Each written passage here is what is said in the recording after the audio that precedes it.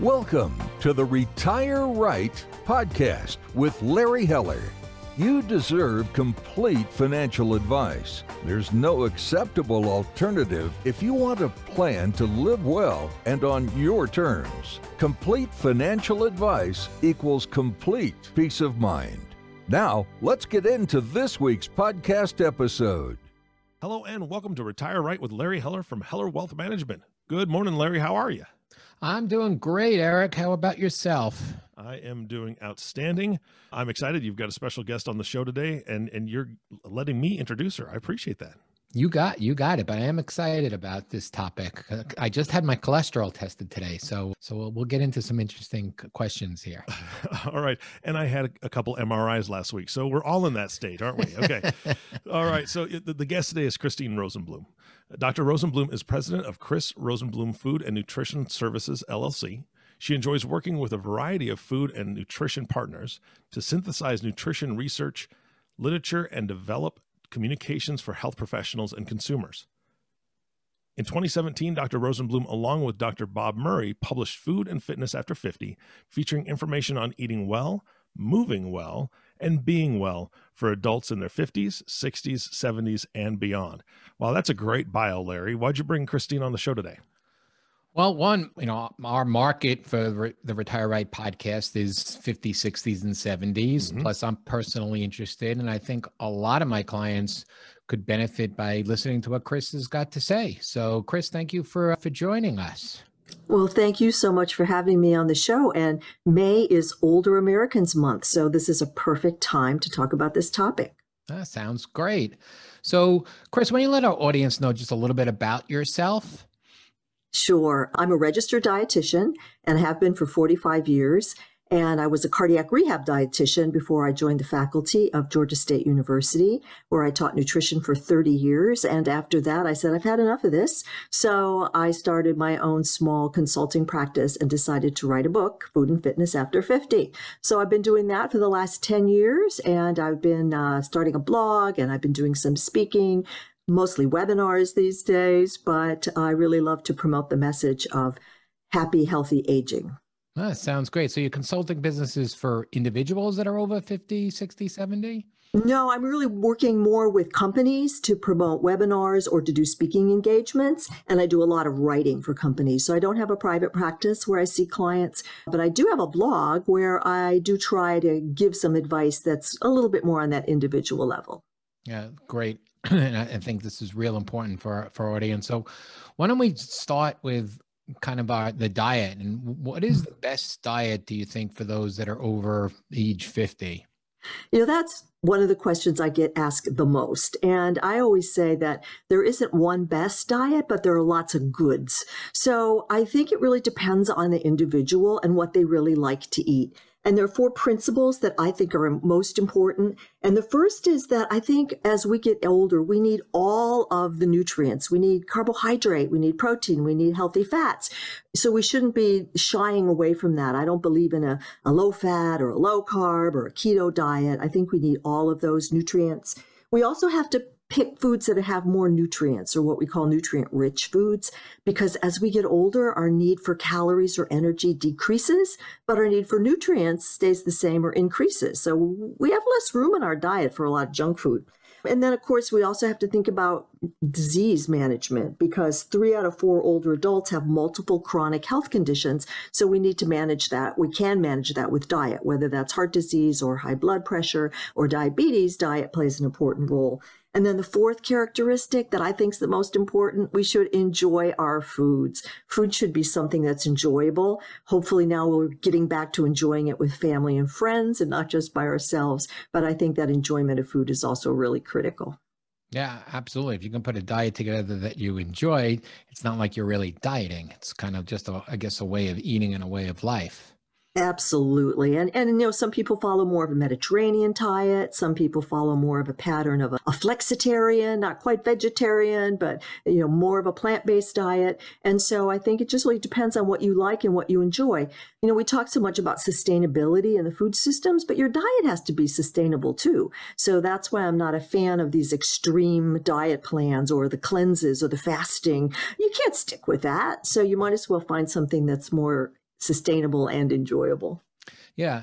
And there's so many things that I guess people don't know. And I don't know. Like I always looked when I'm shopping and I look at the ingredients and I didn't want something that was high in fat. So I always looked for something that was lower in fat. But my girlfriend pointed out that it's really not the fat. The fat's sometimes good. It's really looking at the sugar versus the fat. So can you talk about that for a second? Yeah, I think that's a great point. I mean, I think I mentioned healthy fats, so fats that like the olive oil type fats or canola oil fats or fish oils, the fats that are in salmon, those are the healthy fats. And sometimes when food manufacturers lower the fat intake, they have to put something back in, and it's usually the sugars. So I think looking for added sugars are something that's important. But the other thing I'd say with looking at food labels is the portion size is what's probably most important, because a lot of times people say, oh, this only has 1 gram of sugar. But then you look at the portion size. If you're eating 4 of those as a portion, you're probably getting more calories and sugar than you think. So I think it's better to try to find out where the sugars come from in your diet and reduce those as much as you can. But then I also wouldn't worry too much about fruit. I hear people say, oh, I can't eat fruit, it's high in sugar. Well, fruit's a naturally occurring sugar. So naturally occurring sugars that you might find in fruit or dried fruit or fresh fruit or even things like dairy. Dairy can have some carbohydrates, but those are naturally occurring sugars. It's all that added sugar we want to stay away from. I'm glad you said that because, again, I had that conversation because I like my strawberries and my oatmeal for breakfast, and I know has more sugar or even a glass of orange juice. So you're saying that's okay. Don't worry about the sugar in those type of fruits. Absolutely. I think that those are the kinds of naturally occurring sugars that are fine. And they're also really nutrient rich. A glass of orange juice has that vitamin C. Probably you're choosing a brand that maybe even has some extra calcium and vitamin D. And then the strawberries are loaded with other nutrients besides the naturally occurring sugars like fiber, vitamin C, vitamin A. So those are all great foods to include. That sounds like a great breakfast to me, Larry. Yep, little cinnamon, and I'm good. I'm good to go. So I'm glad to hear that about the fruits. So as we age, how are the nutritional needs different for us older folks? Well, I think the big thing is that idea of we need less calories because our metabolic rate declines. And, we're not just talking about older folks. This really starts at about the age of 40. 40 is really when aging starts to take its toll on some of our body systems. So we need less calories, and it's a gradual decrease. But what I find is that people try to eat the same as they did when they were younger, and they have this weight creep, 1 or 2 pounds a year. And 1 or 2 pounds a year doesn't sound bad until 20 years later, then you got 40 extra pounds on you. So I think that idea of trying to really be careful about the amount of calories that you consume every day. And the best way to do that is really watch portions, try to eat for hunger and not so much for the pleasure aspect. Although, eating for pleasure is fine, but looking at what you're eating and how much you're eating and kind of trying to scale back a little bit and monitor your weight so you don't see that weight gain. And then the other thing that happens as we get older is we need more protein in our diets. And so our muscles are a little bit more resistant to the dietary protein that we eat. So we need a little bit more at every meal. So I try to get people to think about how much protein they're consuming and when they're consuming it. It's good to have it spread throughout the day. Some at breakfast, some at lunch, some at dinner. So, you mentioned about having less calories. Mm-hmm. I don't think most of us really even know how to figure out how many calories we're taking in each day from all the food. Is that something we should be doing? I don't think it's necessary to get into the math of it. Sometimes I know in nutrition we'll say you should have such a percentage of your calories from this. And it's like people don't know how many calories they should have, and they certainly don't know how to calculate a percentage. So I don't worry so much about that. I think it's really more or less, where are you with your body weight? Are you comfortable with your weight? Is that a healthy weight for you? Then, trying to monitor that so you don't gain weight. So I think the best thing is just cut back a little bit, and especially on some of those really empty calorie foods like sugar sweetened beverages or some of the snacks that we might like to consume like chips or cookies or those kinds of foods that just don't give us a lot of nutrients but give us a lot of calories. Interesting. So let's switch gears and let's talk a little bit about exercise. What kind of exercise should we be doing as we age? Well, it should really start again. This is early because we start losing muscle mass about the age of 40. And between the ages of 20 and 90, we can lose more than 50% of our muscle mass. And so there's such an emphasis right now on maintaining our muscle mass as we get older, because that's going to help us in so many aspects of what we like to talk about as functional fitness. We want to be able to play with our grandkids. We want to be able to still be active and garden and walk up and down stairs and stay in our own home. So I'm not expecting anybody who's 75 or 80, to be Mr. or Miss Universe, but we need to be able to maintain that muscle mass. So the strength training is so important. And it doesn't have to mean going to the gym and pumping a lot of iron. It can be little things like the hand weights. It can be TheraBands or exercise bands. Anything you can do for a little whole body workout to keep your leg muscle strong, your upper body strong, so that you can remain in your own home and hopefully prevent some falls. So how often do you think you should be doing the strength training? You should be doing that about twice a week. Ideal would be to do 2 sessions of strength training twice a week. Better than nothing is maybe just if you're doing that on the weekends, do a little strength training. But we need to start doing a little bit of that every day if you can. But ideally, 2 good full body workout sessions of strength training. And of course, the aerobics is still important too. We want people to walk or jog or cycle or swim or do things that gets their heart rate up, gets their heart pumping and their lungs working. So all of those are important too. And there's even a third part I would add, and that's that idea of balance, coordination, agility. Things we don't think about when we're kids. We run around and jump and play. But as we get older, it gets harder to do those things. So I think doing something like Tai Chi or yoga or something where you're doing some stretching and balance work is really important too. I'm glad you said that. Because it makes me feel a little bit better. So I've got 2 of those 3 things down personally. I guess during the pandemic, I bought a Peloton, which I love. And now I just bought a bicycle for outside, which I love even more. And I play golf and I play tennis, but I hate working out. But I guess doing the strength training twice a week. I'm doing some yoga classes sprinkled in for the first time via Peloton. But I guess the strength training sprinkled in twice a week. I think I can handle maybe that twice a week. I'll start with once a week. But that's all good to know. I mean, there's so many of our clients or our peers, and they're busy with life. And as they get older, it's tougher. But the more that you do this, I guess the more you're going to be able to enjoy. I mean, I'm still playing singles tennis, and I'd love to be able to continue to play single tennis as I age. And I know a lot of my peers are not playing singles anymore. They're only playing doubles. So, so the more that you can do some of these things, I guess the more you're going to be able to enjoy, especially after you do retire and you have more time on your hands. Absolutely. And your name of your business is Heller Wealth Management. And if you don't have your health, it's hard to enjoy your wealth. So you really want to work on both of those aspects.